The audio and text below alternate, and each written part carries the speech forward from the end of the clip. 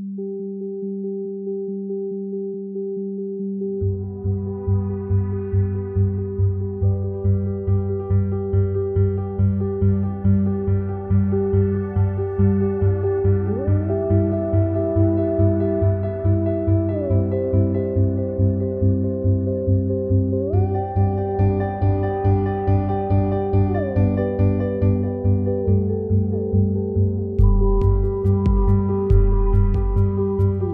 are listening to the Seven Rivers Student Ministry Podcast, a ministry of Seven Rivers Church in Citrus County, Florida. Here at SRSM, we believe that all students are lovable through a relationship with Jesus. Visit our website at sevenrivers.org/students.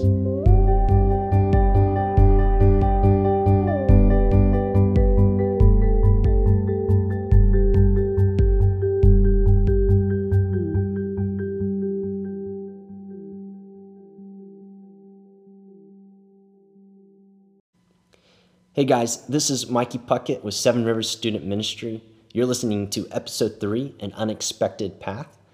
This story is told by Sarah Harris, and Sarah is our discipleship director here at Seven Rivers Student Ministry, and she's been working here for about a year and a half now.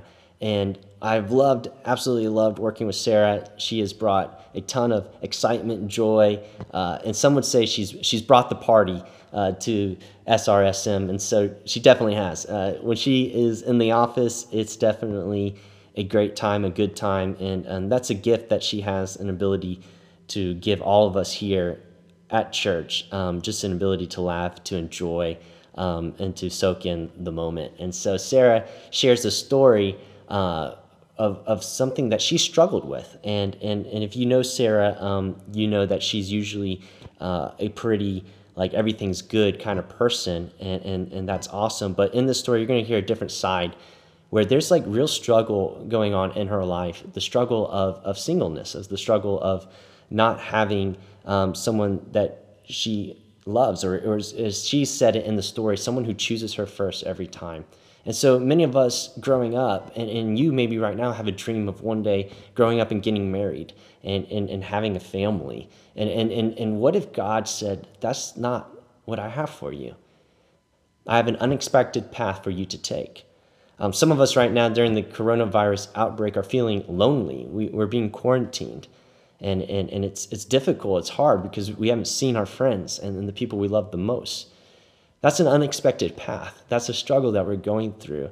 And Sarah's going to share with us the unexpected path that God has called her to. So if you know Sarah, and send her a text, show her some love. She is brave and she's courageous, and this is her story.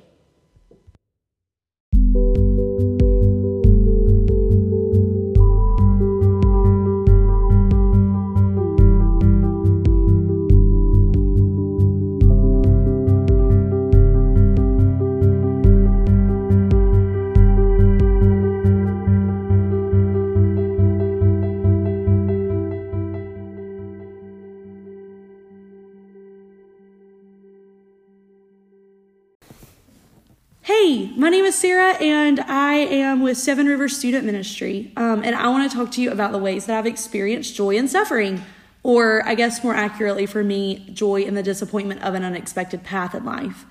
I hesitate to call it suffering because I live a really sweet, full, fun life, but even as I process the reasons that it's not suffering, I realize the reasons that it is.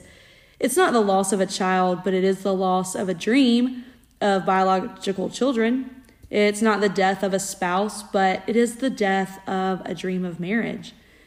I'm 33 and I'm single. There are no doubt folks out there are saying, oh my gosh, you're so young, you've got tons of time. And you're right, I still have plenty of time. I know that. That's part of the joy. But there are others out there who have the subconscious thought of, oh man, yeah, she must be called to singleness. And honestly, that's what I've always thought when I considered people over 30 who were not married.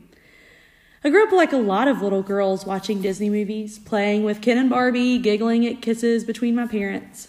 For my whole adult life, I've wanted a family. I'd love to have 3 boys, and I may or may not already have their names picked out. It is what it is. I want a honeymoon on the Mediterranean coast in Greece and to hold hands on the front porch swing when I'm old. I want to argue about why my socks are all over the floor in the living room and why the dishes are always piling up. I want to have a scheduled time to talk about life on the couch with my husband because we haven't had time earlier in the week, but our relationship is worth fighting for, even in the small ways. I want someone who chooses me every time, even if it's because he just has to. Call me optimistic or unrealistic, that's okay. I think it's okay for us to want these things. I think it's okay for me to desire those things. As I've gotten older, I've felt the hope of a new relationship, the pain of rejection, and the ongoing desire for marriage. I've also found myself questioning God's kindness and love for me. Anytime someone asks if I've ever questioned God's love, I roll my eyes and I'm like, no, I know he loves me.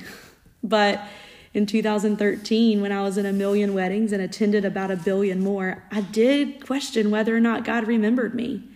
And when a few years later, everyone was moving on to having their first child and then their second and their third, I wondered again if somehow I had just been overlooked. And when I moved to my current hometown and I couldn't find a place to live because I was seemingly the only single person in the county and I live on a single income, I wondered if God remembered that 33 years ago he had knit me together in my mother's womb. I mean, it seems reasonable, right? I have a ton of crafts that I made that I lost or that are forgotten in a box that I never unpacked after moving. There are tons of other things in the world to deal with that are far more pressing than my marriage or family. But I think I might be wrong there. I think I'm asking for something and have a very specific idea of how it should look. 3 boys, good-looking husband, perfect front porch swing. But maybe God has something better. I know God in a different way than other people do, and they know him in a different way than I do. I see the way God provides very differently than some people may. I feel his presence in a different way than others may. It's not better, it's just different. I've never had to call AAA to have someone change my flat tire because somehow, some way, God remembered me and put me in relationships with a dad and a brother and the husbands of other friends who have never once been annoyed or even seemed inconvenienced when I've called them to come help me. Hey, listen, don't at me. I know I should learn to change a tire, but it gets my clothes dirty and I just am not into that. I have friends who know me deeply and know exactly what to ask after a crazy workday or exactly what to say after a breakup or someone else's new engagement. I have community who over the last 10 years have taught me to celebrate with others when they get the things I want. And that same community has taught me to grieve well even when I want to ignore it all and just be happy. I've never not had a place to sleep. Sure, it's required a lot of moving and that can feel really defeating and lonely, but I've always had a place to live. I can take a moment to grieve the lack of stability I feel 90% of the time, and then I can rejoice that God has been kind to provide for me in every way, physically and emotionally. Recently, I was processing what it looks like to worship a kind God amidst unrealized dreams, and it occurred to me, what if the first time I walk down the aisle in the most perfect white dress, even if just metaphorically, is into the arms of Jesus? What if instead of having my own children, I'm fruitful and multiply in the way of souls of teenagers who biologically belong to someone else? Last week I read this in a She Reads Truth devotion. It said, what pinches you, constrains you, or weighs you down? Our anxieties, our fears, and our sufferings are heavy and costly, but we don't have to hide them or be ashamed. Even our struggles can deepen our dependence on Christ and point others to the one who walks through our darkest valleys and redeems us. Through all of the questions of why, I have been sustained by the hope and joy of Jesus. Rarely does a day go by that I don't wonder if my dreams will ever be met with reality. But in the wondering and in the waiting, I know that he is perfect. I know that he loves me perfectly. And even when I question it, I know that he is there listening, glad that I'm longing for his presence to feel more near. Thank you for listening. If you would like to hear more stories and follow our devotions, you can go to www.sevenrivers.org/by life or by death. You are loved and you matter.